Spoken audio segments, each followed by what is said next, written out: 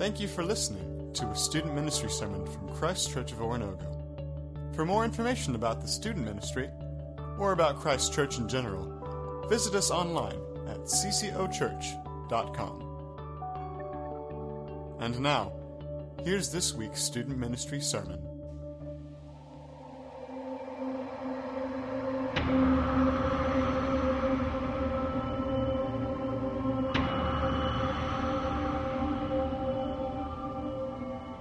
So we're going to look at two letters tonight, and the reason we're combining two of them is that Paul wrote them to the same place. We call them 1st and 2nd Thessalonians because they were written to a church in a place that's called Thessalonica. It's still a current city today, and it's been around for 2,000 years, so it's kind of an old place. And Paul talks a lot in these letters about the future.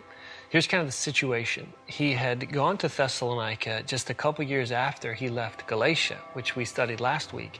And he preached the gospel, talked about how God had sent Jesus to die for their sins, and a bunch of people believed. But he could only stay there for about a month because his presence was causing riots. And so he had to leave and go somewhere else. But really the church was very strong. If in Galatians we see a Paul that is very angry, in Thessalonians we see a Paul that's pretty well content. And it's for good reason. The church was doing well. But they just had this one weird problem, and that's that they had some strange ideas about the future. And whether it was because they were just curious or because a lot of their friends and family had maybe already died, they were thinking a lot about the return of Jesus, which is great. But they started to have some weird beliefs about when's it going to go down and how's it going to happen, kind of like you see in our world today. And Paul knows full well that how we live in the present is going to be impacted by how we view the future. And so he writes both of these letters, 1st and 2nd Thessalonians, so that these people will hold on to hope because their lives were not easy. Another reason why some of them were talking so much about the future is because being Christians was causing them to be persecuted. And so they're looking at this going, is there something at the end that's going to make our present sufferings worth it?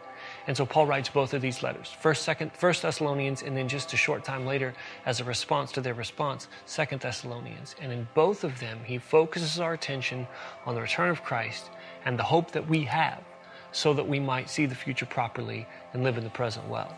So lean in and listen as we talk about surrendering to the change by being faithful in the present in light of the future. Always nice to walk out to applause. That was gorgeous. Good evening. How's everybody doing? Good. I love the fantastic. Thanks for that. Well, my name is Zach. If you haven't met before, I'm just super excited to be here. And I'm glad I get to talk to you guys about 1st and 2nd Thessalonians. So let's dig right into the text. So if you have the sacred text of Dr. Seuss, let's pull it out. And we're going to turn to the chapter Horton Hears Hatches an Egg. And we're going to read. I'm just kidding. But we are going to talk about Horton Hatches the Egg. I'm sorry. And I know Sam said he read this story to you guys already. And so it's kind of a kid book. I do teach elementary, so we won't spend too much time here, but it is just a great, great message. So let's review very quickly. We'll get on with this. But in Horton Hatches the Egg, there's this bird. She's a mom. She's hatching the egg. She's discontent. She decides she wants to fly away. She ropes Horton here into hatching the egg. Horton stays on the egg, and then it just proceeds to be this horrible time. Things get bad. He's on this egg for like over a year. The snow comes, the rain comes. Things are getting worse and worse. And then if things aren't bad enough, then his friends come. They start making fun of him. They can't believe Horton is staying here on this egg. They tell him to abandon it. Then he gets kidnapped. He gets taken away. They put him in a circus. They're watching this elephant trying to hatch this egg. And this goes on and on and on. And finally at the end, Horton is released after the egg is hatched and turns out to be an elephant/bird mix. But the one thing I really love about this book is a line that Horton just says over and over and over again. He said, "I meant what I said and I said what I meant. An elephant's faithful 100%. And I love that line. I love that line. I meant what I said and I said what I meant. An elephant's faithful 100%. And it reminds me of some words that we all got up in front of the church, or many of us did. Maybe it was recently, maybe it was a long time ago. We got up in front of this church and we said, I believe that Jesus is the Christ, the Son of the living God, and I take him as my personal Lord and Savior. And I want to ask you, did you mean what you said? Did you say what you mean? And are you willing to live that 100%? Because the truth is, a lot of times in our culture, people aren't faithful with that. They say it as like an insurance policy. They get up there and they say it thinking, you know what? Life is hard. And just in case things get bad, I want to make sure I'm on good terms with that big guy. Just in case. You know, because I don't want to get stuck out there in a bad spot and not have some sort of a relationship. It's like insurance for your car. I'm a good driver. I've never been in a wreck. I haven't had a speeding ticket in like 12 years, but I still have insurance, just in case. Just in case.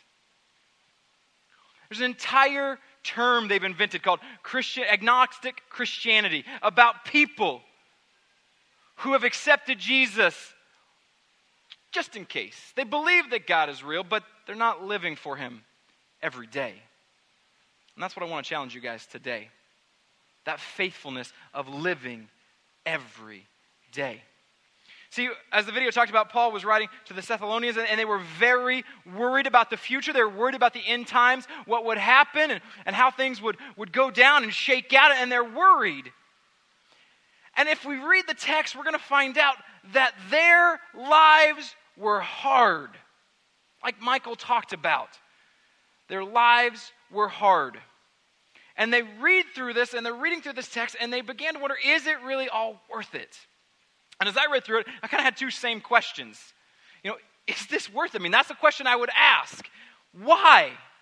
Why should I be faithful? And how? How is it that I can be faithful? And the easy thing through is we're going to start with the how, because that's much easier to answer than the why. Because honestly, if I asked you guys right now to write down a list with your small group leaders of all the ways we're faithful to God, I bet your list would look a lot like the list in 1st and 2nd Thessalonians. Because it's pretty common stuff. I mean, you guys have been here long enough, you know. Right? I bet high on your list you would have prayer. Right? I mean, prayer. That's pretty important. We know that. We've been doing it since bedtime prayers. We know prayers are important. Paul mentions prayer. And we're gonna split this text up quick. It's like a salad shooter. I don't know if you guys have ever seen a salad shooter. Man, when I was a kid, there was a salad shooter. It was pretty awesome. You had this like thing, and it had a blade in there, and you'd stick the vegetables in there, and it would like spin and chop them and like spit them out. It was really awesome. We're gonna salad shoot this text, meaning we're just gonna run through 1st and 2nd Thessalonians and chop up little bits of it and be able to take a look at it. And if you want to delve deeper and really dig, Sam has my notes. I know he passes on to your small group leaders as well, so you guys can really dig deeper in there and see what it's all about. But for today, we're just gonna breeze through it. In 1 Thessalonians 3, verse 6, Paul outlines to pray, but not only to pray, but in our prayers to give thanks. Guys, we are incredibly blessed. One of my favorite websites is Global Rich List, and if you haven't been there, you should check it out. I'm a teacher. I don't make a lot of money. You guys know how much teachers make. It's not on the high scale. Guess what? I am in the top 2% of richest people in the world. I'm incredibly blessed. I have a healthy family. I am so incredibly blessed. And God reminds us to not only pray, but to give thanks. We are blessed. We are incredibly blessed.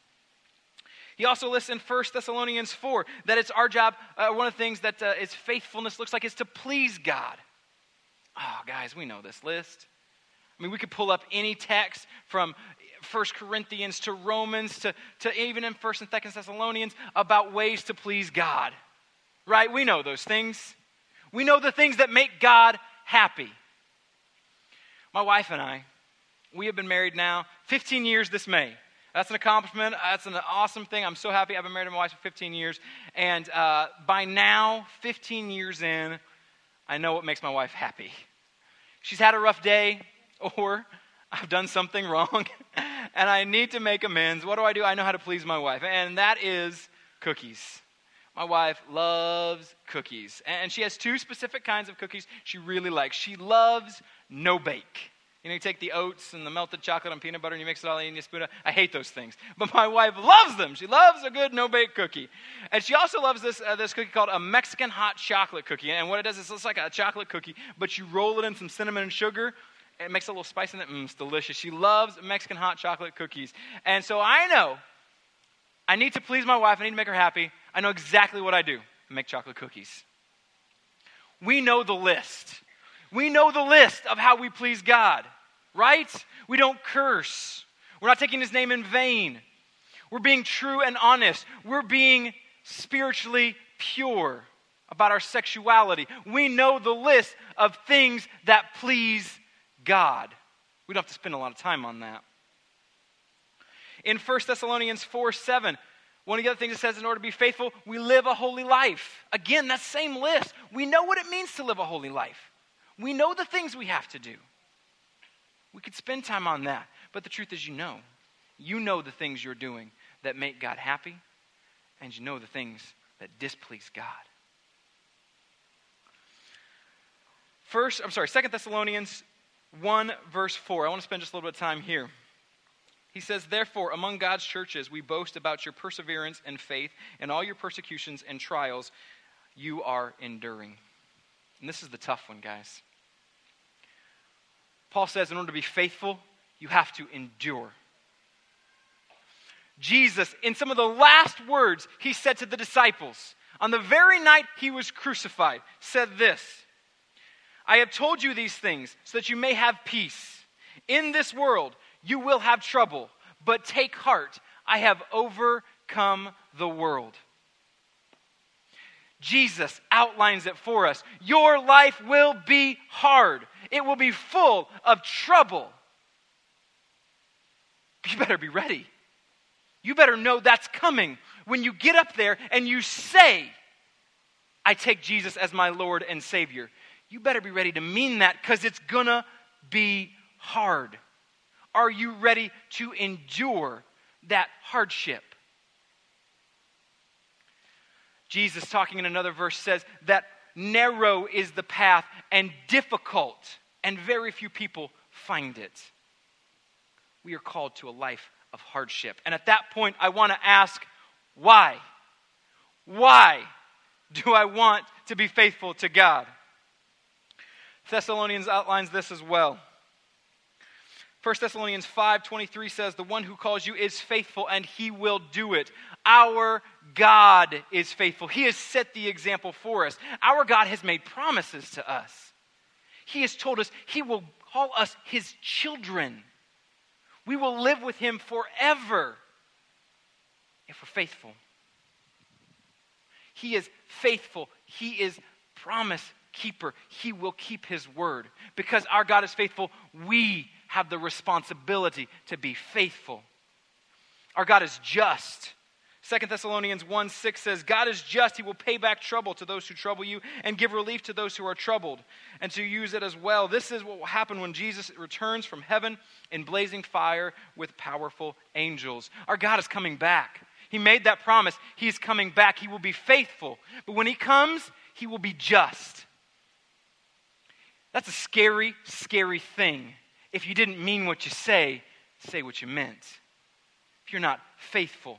Our God promises he will judge us. He will come and separate the sheep and the goats, those who are called by his name, his children, those who are not. And we know where those who are not go. To the place where there's weeping and gnashing of teeth, the place we call hell. Scary place unless you're faithful. God calls you to be faithful because he's faithful and he's just. But the most important reason, guys, is that our God loves us. Our God loves us with a love that is unimaginable. 2 Thessalonians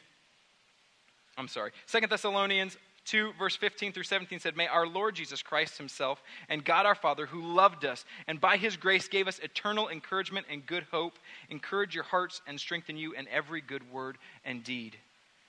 Our God loves us so much that he left perfect heaven, a place where there's no pain, no sorrow, no death, no destruction, no decay, no evil, no sin. God left that place to come down to earth, to live amongst us covered in our sin, to live amongst us covered in our sin, yet never to sin, and then to die that death on a cross to pay for our sins. That's how much our God loves us. He's faithful. He's just. He's coming back because he loves us. I'm reminded of a movie. You've probably seen it. It's called Hachi. And if you haven't seen the movie Hachi, it's very quick. It's about this dog. This man adopts this dog, and the dog walks with him every day to work to the train station. And the dog will stay at the train station and wait for his owner to come back. And every night he's there, Hachi, waiting for his owner. Then one day, his owner goes off to work, and he dies of a heart attack while at work. But Hachi stays. Hachi refuses to leave the train station. No matter how bad things get, how scarce the food got, how difficult the winters, he stayed faithful until his death. I want to watch just a short clip of the movie Hachi very quickly.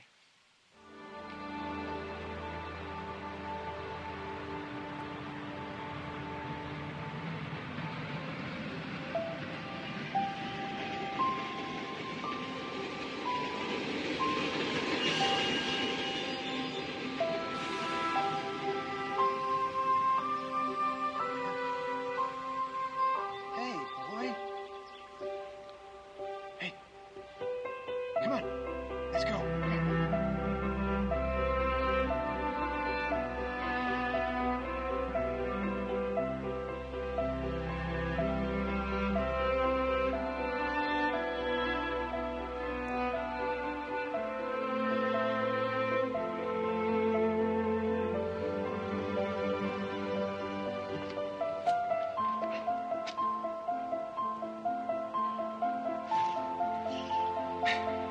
Hachi.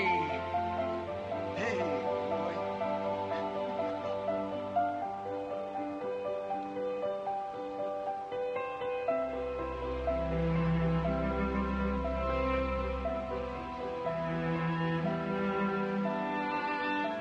Guys, I can't wait for the day when my Savior returns and calls me by name.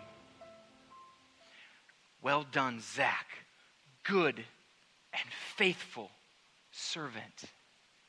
Well done. Will you join me in waiting in faithfulness for our Savior to return and call you by name? Will you?